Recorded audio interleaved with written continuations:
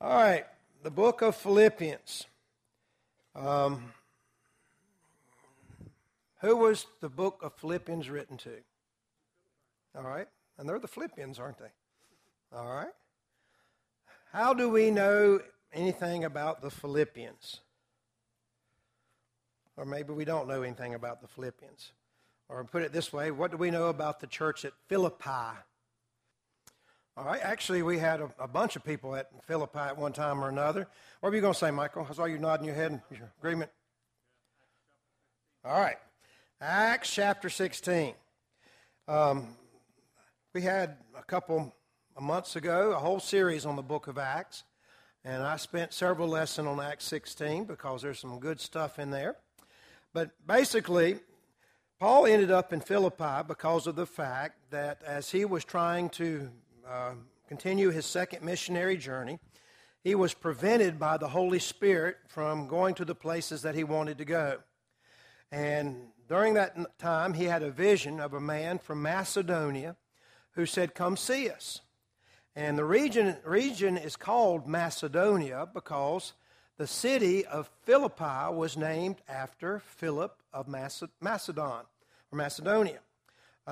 He was, of course, the father of Alexander the Great, who conquered the world before the Romans did, but the city of Philippi was named after him.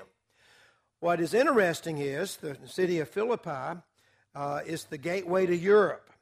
So this began what you might call the evangelism of the European world. Before Paul was in what we call the Asian world, or the Middle East, if you will. We think primarily of Arab-type countries, even though at this time it was highly populated with Greeks. But when he moved to Philippi and began preaching there, he actually began spreading the gospel into what we know as modern-day Europe. From Acts chapter 16, we know that when he first got to Philippi, that he was looking for someone to preach the gospel to, and the very first group of people that he came in contact with and he was able to preach to and convert was whom? Does anybody remember? Who'd you say? It was women. Anybody remember the woman's name? Lydia. Lydia and her household. And they became the first, if you will, European Christians, and became the first converts of the church there at Philippi. A little bit later on, in Acts chapter 16, we have the story of how that Paul came across a slave girl who was being abused by her masters. She had some kind of demon, evidently, that allowed her to see the future or do something. And there was a group of men who had taken her into captivity and was using her to make money. And Paul came along and drove that evil spirit out of that woman. And the people that were in charge of this woman didn't care much for it very much. And so they had Paul and Silas arrested and had them thrown into prison. And so we got Paul and Silas in prison. And while they were in prison, what did they do? They sang songs. And then at midnight, what happened? There was an earthquake. And there was a guy that was working in the prison that his whole life was shook up. Because he was about to take his own life, because he thought that all the prisoners had escaped. And Paul, of course, told him not to do himself any harm. And the Philippian jailer, Karen, if that's from me, tell him I'm busy. Oh, it's your brother? Okay. It might be something important if it's from a family member calling us late. Make sure everybody's okay in her side of the family. But anyway, the jailer was stopped by Paul from committing suicide, and the Philippian jailer asked Paul and Silas what question? What must I do to be saved? And of course, Paul told him to believe on the Lord Jesus Christ, and then he proceeded to teach him about the Lord Jesus Christ. And it says in the same hour of the night that the jailer and his family were baptized. And that's basically we have, as far as the main details of how the church was established there in Philippi and some of the events that took place. Paul did visit the church at Philippi again on his third missionary journey, but don't have a whole lot of information as far as the great detail we did in the second missionary journey. One thing I did forget, that because of what had happened in the city of Philippi with the people there and the thing with the slave girl, they finally asked Paul to leave Philippi. He was basically run out of town that second missionary journey. And so we have a church that Paul established, and we come to discover as we start looking at this letter that Paul wrote them, that evidently, as time went on, Paul developed a very close relationship with his church. In fact, as we're going to discover, this is one church that almost evidently constantly took care of Paul, especially in a financial way, which is pretty amazing because, as we're going to discover, the church really didn't have any money, hardly had any money at all. But yet they were dedicated to supporting Paul. Now, the occasion of this particular letter, is when Paul was a prisoner in Rome. This is one of what they call the prison epistles. There's three others. There's 4 prison epistles in total. There's the book of Ephesians that was written while Paul was in prison, the book of Colossians that Paul wrote, and also the book of Philemon, which dealt with the slave. And so these are what we call the prison epistles, and this will be around the early 60s.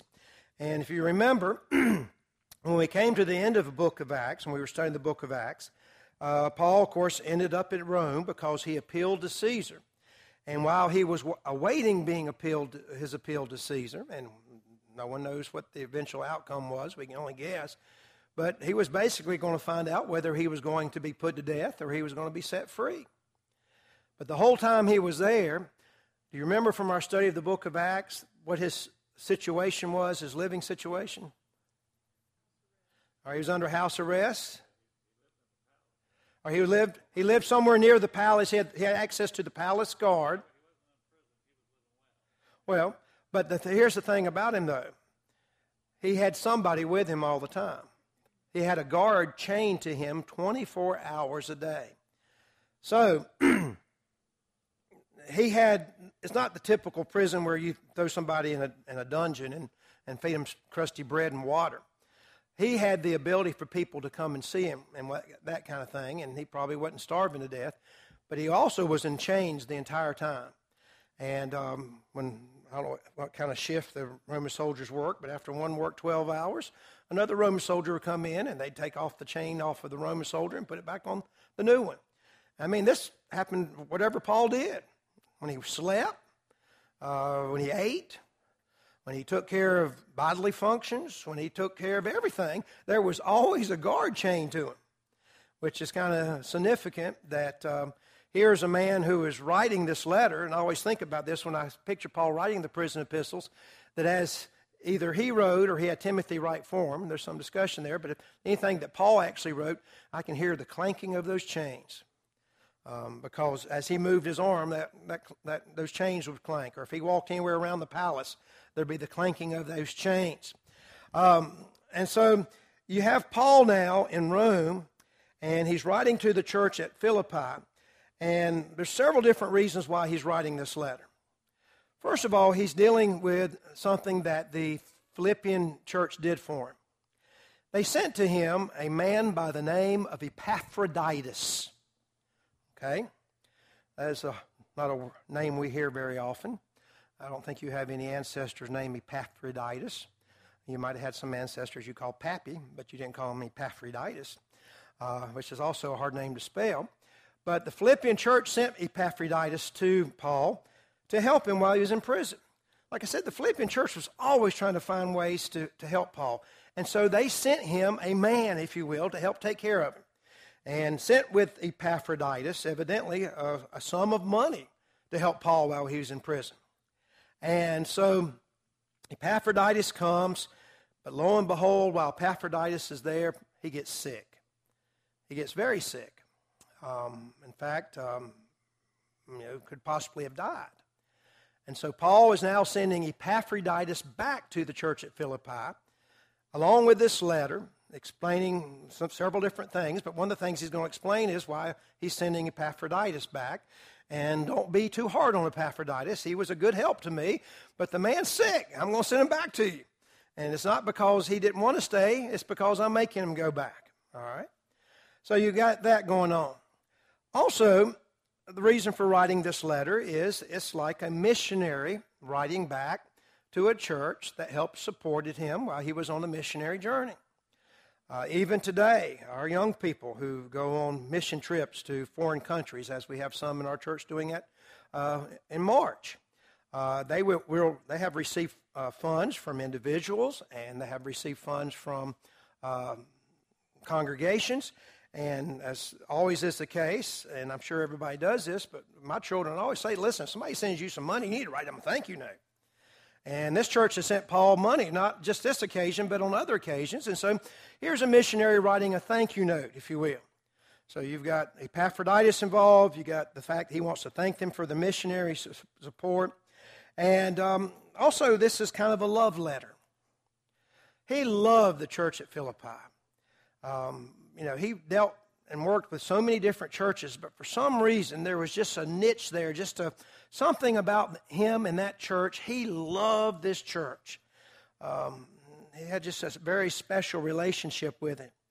And so you've got this letter dealing with Epaphroditus. You got it dealing with the thankfulness of the fact that they had provided for his needs and the fact that he loved this congregation. But the main thrust of the entire epistle is this: joy. And I'm not talking about your sister. I'm talking about joy. 19 different times in this book, Paul makes mention of either joy or rejoicing. Now, what strikes me in that is the fact that here is a man that is writing about joy, writing about rejoicing, writing about how wonderful and happy it is to be a Christian.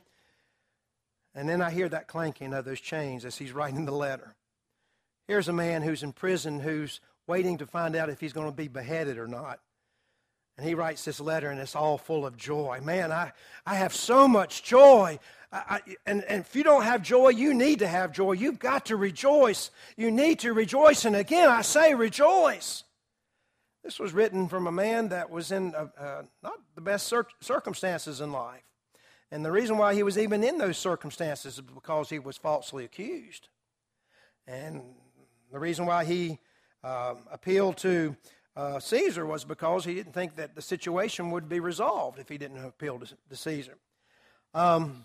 So someone might ask the question as we look at this book, how in the world could Paul be so happy, have so much joy, and rejoice so much, even though he was in the situation that he was in? Well, as you look through this book, not only do you see the theme of joy expressed over and over again, but you also see the thought or the idea of the mind. It's all about thinking. It's what kind of mind you have. In fact, as you look through the book of Philippians, you see that the word mind, or a form of it, is used 16 different times. So Paul's saying the secret to having joy, regardless of your situation, is having the right kind of mind. It's all about what's up here. It has nothing to do with anything else. It's what's up here. All right? And so this book, if you will, is kind of like a Christian psychology book, if you will. Not in a sense of one of those silly self-help books, but at the same time, it's dealing with the psychological mind of a Christian. How is a Christian supposed to think? And his point is, if a Christian thinks in the right kind of way, he will always have joy. And that's really what the book of Philippians is all about. That's what we're going to see as we start going through here. Now, before we actually get in the book, I want to have a little discussion, since we're talking about joy and how that we're supposed to be people who are joyful people, rejoicing people. Give me some examples of some things that rob joy from our lives. All right, first one I heard was what? Worry. Absolutely.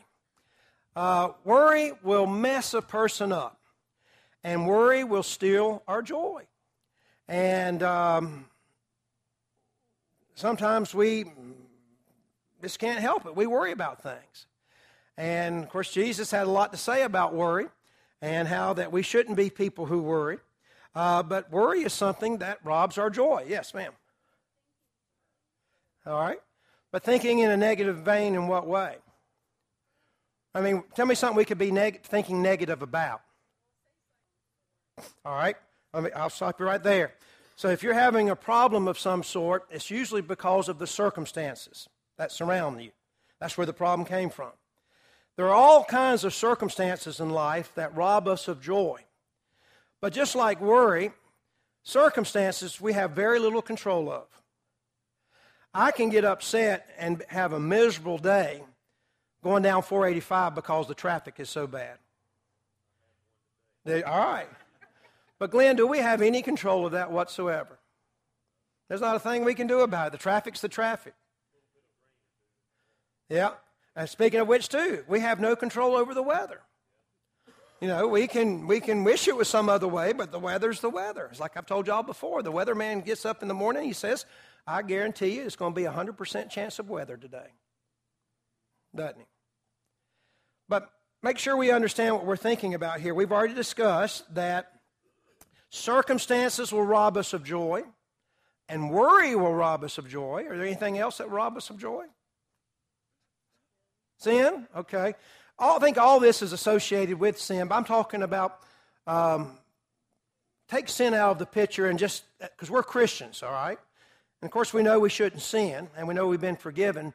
And so we're talking about Christians here, and Paul's saying rejoice, and again I say rejoice, but there's things that still are joy. And we've talked about worry, and we've talked about circumstances. Glenn, I'll look at you next. Yeah, if it was North Carolina or Florida, just be happy whichever state you're in. That's right. I mean, but you're right. Things, material things rob us of our joy, either because of the fact that we don't think that we have enough, or we just simply think that we need to have certain things that we really don't need to have. I read a story one time about Abraham Lincoln walking down the street with two of his boys. And his boys were just fighting like cats and dogs. And a passerby asked Abe Lincoln why his boys were fighting so bad. And he said, well, I have two sons, and I have 3 pieces of candy, and both boys want 2 pieces of candy. Now, they couldn't be content to have just one. One of the other wanted to have the extra one. And that's the way we are sometimes with life. We get so wrapped up with material things. And those material things, though they are nice, but they can steal our joy from us. All right, there's one other, yes, ma'am. All right. And that has to do with material things. We're using some broad headings or some things that we could narrow down to be individual things. But using broad headings, we've talked about worry, we've talked about circumstances, we've talked about things. There's one other area that we haven't talked about as far as a broad area. What's Roger? All right, but because it wasn't the person they wanted, okay? Which brings us to another one. People. People can steal our joy. That so-and-so did that to me. Oh, remember how we just got through a study of Esther? Oh, Mordecai could steal Haman's joy right off the bat. I heard a story one time of a little girl who came home from school, got off the bus, and she came storming through the house, and she just was stomping her feet saying, people, people, people, people, people, people. And she ran into her room and slammed the door shouting, people, people, people. And her mother, of course, was concerned about her and went to the door and knocked on the door and said, honey, can I talk to you about what's going on? And she says, no, you're people too. And I think Smitty's probably gone through this sometimes as a preacher, because I've gone through it. Sometimes you just want to say, people, people, people, because people will get you upset. Of course, my dad said this in tongue-in-cheek, but he always told me that preaching would be a pretty good job if it wasn't for the people. And but my point in all this is, and that was tongue-in-cheek, believe me. I love the people of the church, but my point is that there are people who can steal our joy. So we've got circumstances, we've got people, we've got things, and we've got worries. And that about really covers everything. You know, you can narrow it down to specifics, But those are mainly the general headings. Yes, Smitty? Well, absolutely. And since he brought up Paul in the book of Philippians, what is neat about the book of Philippians is how it's divided up. It's all with the idea of having the right kind of mind. And so you start going through the book of Philippians, you look at chapter 1, and it talks about having a single mind that puts joy above circumstances. Okay? Then you get to chapter 2, it talks about having a submissive mind that puts joy above people. You get to chapter 3, it talks about having a spiritual mind that puts joy above things. And then the final chapter is about having a secure mind that puts joy above worry. So Paul's going to deal in this book with every single thing that we talked about, whether it be circumstances, whether it be people, whether it be things, or whether it be worry. He tells you how to have the right kind of mind to get rid of these things and have joy again. It's about having a single mind, concentrating on one thing.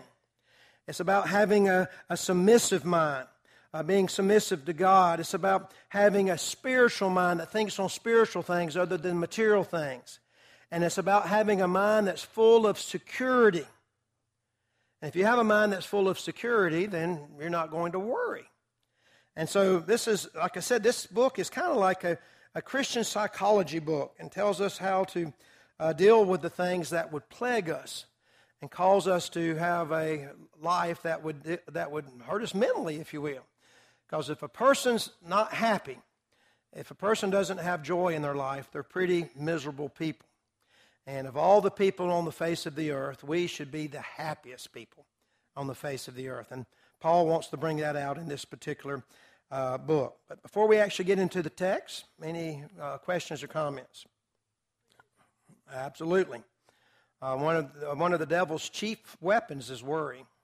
Because if he can get you to give up on God, then he can get you to, he's done what he wants to do. And so I think it's a very profitable book.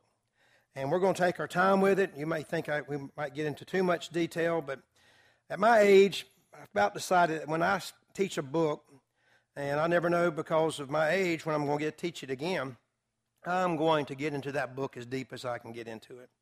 And I'll share that deepness with you, and hopefully it won't get too overbearing. But I want to really enjoy studying these books on my own, even though I've taught them many times, and I've studied them many times. I got to get a little bit of water.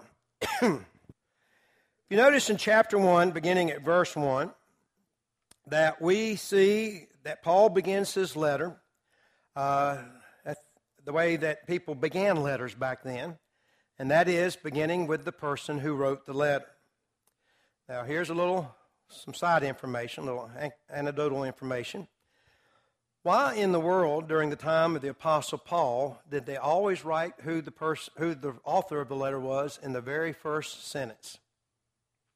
When we get a letter today, usually you'll say who it'll be addressed to whom it's addressed to, and then you get to the end of the letter, it'll say, best regards, Jim, or love always, Jim, or scoodly-doo, Jim, whatever. I don't know if you ever signed a letter like that, Janice, or not, but anyway, try it sometime. But why, during the time that Paul lived, did they start their letters with the person who was actually the one writing the letter? Yes, Jeff? But don't we, when we get a letter today, don't we look at the bottom, see who it's from? But couldn't they do that too? Do what? Hey, I got some mail today with no return envelope, no return address on it. I had to open the envelope to see who it was from. But here's what I want you to understand and appreciate. When Paul wrote a letter back then, or anybody else wrote a letter, what did they write it on? A scroll. And so when somebody got a letter and they unscrolled it and they wanted to see who it was from, all they had to do was unscroll the top of it. Other than that, they have to say, scroll down, scroll down, scroll down, scroll down, until you get to where the end of it is to find out who it's from. And that's why during biblical times like this, during the time that Paul lived, they would always put who it was from at the very beginning of the scroll. They wouldn't get something in an envelope. If you received a letter from someone, it would come in the form of a scroll that had been tied up. And the person would get it, they would untie it, and then they would unroll the top of it, and immediately they would see who it was from. And so you'll notice in every one of Paul's epistles, he begins by right off the front who the letter is from. And he does that because that's what people did back then. And so you'll see in the first 4 verses here that he is following the format that all letters took back then. You basically said who the letter was from. You then said who the letter was to. And then usually there was some form of thanksgiving or some kind of adoration to the person you were writing to. That was considered the polite way to write a letter back then. You had, first of all, who it was from, then who it was to, and then you had some type of greeting, grace and peace, or grace depending if you were Greek, peace if you were Jewish, and then you had some type of thanksgiving, okay? And that was goes back. In fact, I was reading something the other day that they found letters with this particular format going all the way back to 65 BC.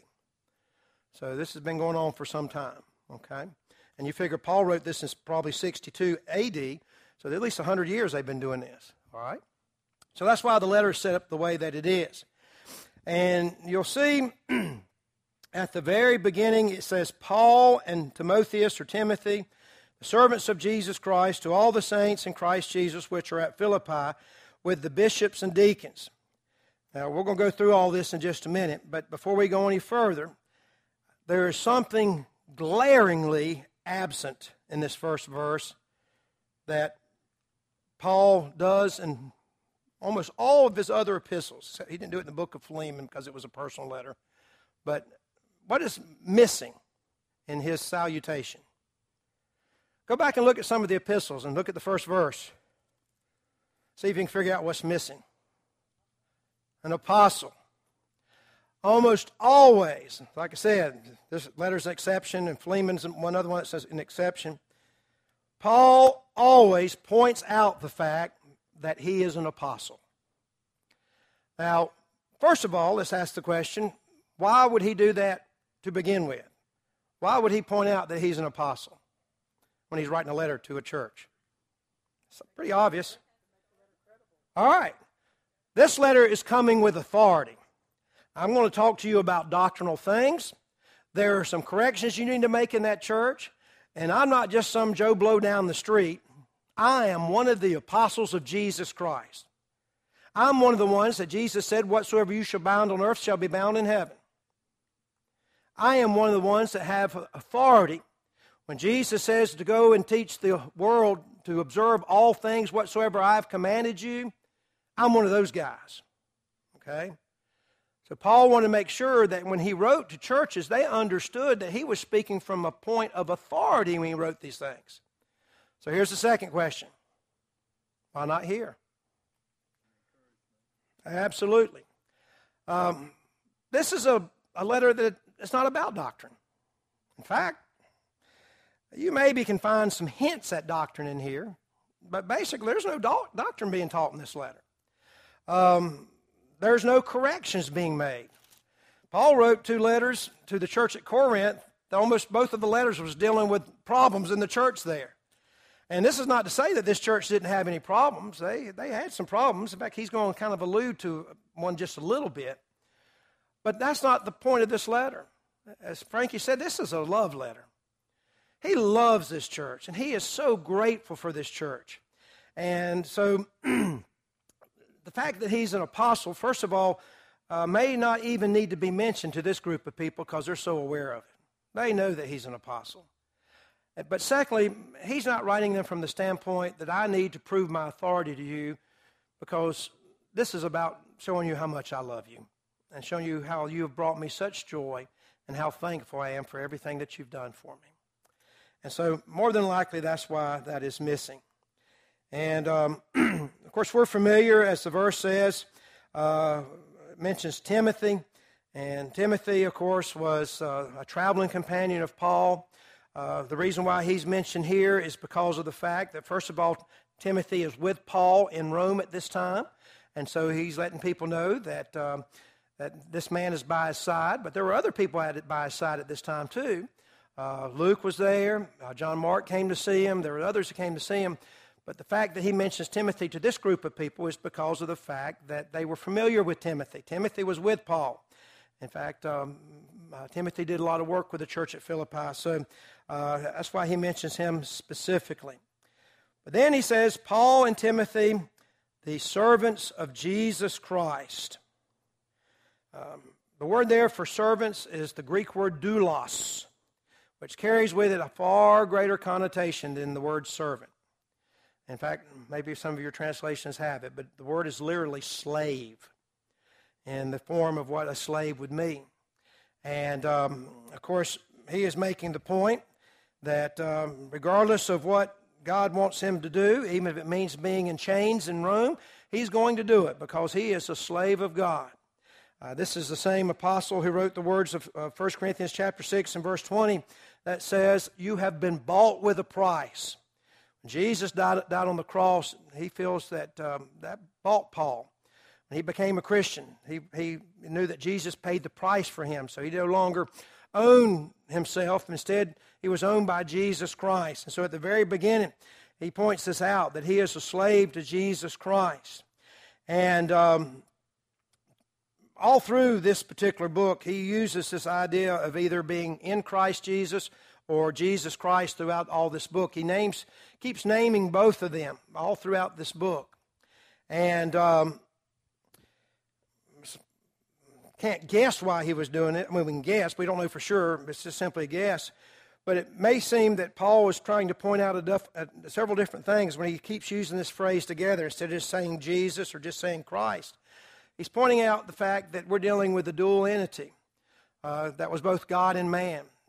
Jesus was his human name. Christ was his godly name. The word Jesus is a shortened form of the Hebrew of Joshua. Okay, it's the Greek version of the Hebrew word Joshua. And I don't think it's any accident that Jesus was named that. First of all, God told him to be named that. But why of all the names did God pick Joshua or Jeshua that's changed in the Greek to Jesus? Go ahead, Michael. Very common name, but the name itself means something. The word literally means, you look up the word Joshua, well, that's Emmanuel. Jesus or Joshua means God saves us. Okay? And if there ever was a man that was entitled to that name, it was Jesus, because it was through him that God saves us. Okay? The word Christ emphasizes his deity. And just throw this out here. Why does the word Christ emphasize his deity? Well, Christ, or Christos, is the Greek form of the Hebrew word Messiah. Okay? And the Messiah was one who was sent by God. Literally, Messiah means the anointed one anointed by God to save his people. And so the idea could be applied to kings, first of all, because they're anointed ones. In a sense, they are a Messiah, or the anointed one. But all through Old Testament history and prophecy, they kept talking about the anointed one. And so that's why Jesus has that title. He is the Messiah. Or, if you put it in the Greek, he's the Christ, the Christos. Both words mean the same thing. One's Greek and one's Hebrew. But here Paul is pointing out the fact that they were servants of both man and God person, the one that God used to save us, and the one who is God's anointed one. That's who he was a slave of. Okay? And those words, of course, carry with it a whole lot more power sometimes than we think about when we say the name Jesus Christ. But when we speak the name Jesus Christ, we are saying a lot, because we are making a mention of the fact that he was both God and man, and that he is the one through whom that God saved us, and he was the one whom God sent to be the anointed one. Okay? Any questions or comments before we leave that? Okay? Then it says, to all the saints. Now, who are these saints? I heard noises, but I didn't hear anything clearly. Who said something? All right, it's the church. It's the Christians. Now, saints is a word we don't use very often. But it's a perfectly normal name for us to call each other. But we shun away from it. But I could come in here today, well, hey, St. Frankie, how you doing? Or, hey, St. Fran, how you doing today? And St. Roger, St. Steve, I could just go around the room, call everybody saints. But in our society today, we shy away from that. Why? It carries with it the idea that if you call yourself a saint, then you're some type of dun-dun-dun super Christian. But that's not what the Bible teaches about a saint at all. Every Christian is a saint. But there is a perception that somehow or another that a saint is holier than another person. In fact, sometimes we even use the phraseology, well, I ain't no saint, but I do pretty good. Well, if you're a Christian, you are a saint, even if you're not always doing pretty good. You're still a saint. What were you going to say, Julie? Oh, you had your hand up. I saw a minute ago. All right. So we don't call ourselves saints because of the perception it might leave with other people. Yes, Glenn. All right. The word there is hagios, which means sanctified or set apart for a purpose. Or you could even use the word different. We're saints because we're different. And where are we different from the rest of the world? But the reason why we don't call ourselves saints is because the history of the Catholic Church. In order to be a saint, the Pope has to approve it, and you have to do a miracle, and there has to be some other things involved. But once a person becomes a saint, you can actually pray to that person and have them do things in your life, and that's why they're what they call patron saints. Like, is it Saint Christopher is the patron saint of traveling? Is that what it is? And there's some woman that there's a patron saint. If you forget where you put something, if you pray to her, she'll remind you where it is. There's all kinds of different things out there. But that has led people living in our society today to put some kind of special status with that word saint. And if you refer to yourself as being a saint, they would get the idea that you're holier than thou. You think you're some kind of whoop-de-doo. Yes? But there's nothing wrong with that because they were saints. Now, it might have been in your Bible for a different reason, but they were saints, weren't they? Just like if you wrote a book right now, we could say this was written by St. Mike. Well, I guess to make it sound good, we'll say St. Michael. St. Michael of Indian Trail. Okay, yes. Right, absolutely. And, of course, we might remove this negative connotation of saints if we just started calling each other saints. I mean, it's biblical. We just say, every time we see somebody, well, hello, Saint so-and-so. Are you from St. Louis? No. Yes, Jeff, we need to close with this one, though, because we've run out of time. Yeah. Which, by the way, it's interesting you brought that up. My article in the newsletter this week is about calling a preacher reverend. So you added to that what I've already got. Karen, do you want to say something? Okay, we got to close because the kids are coming in, but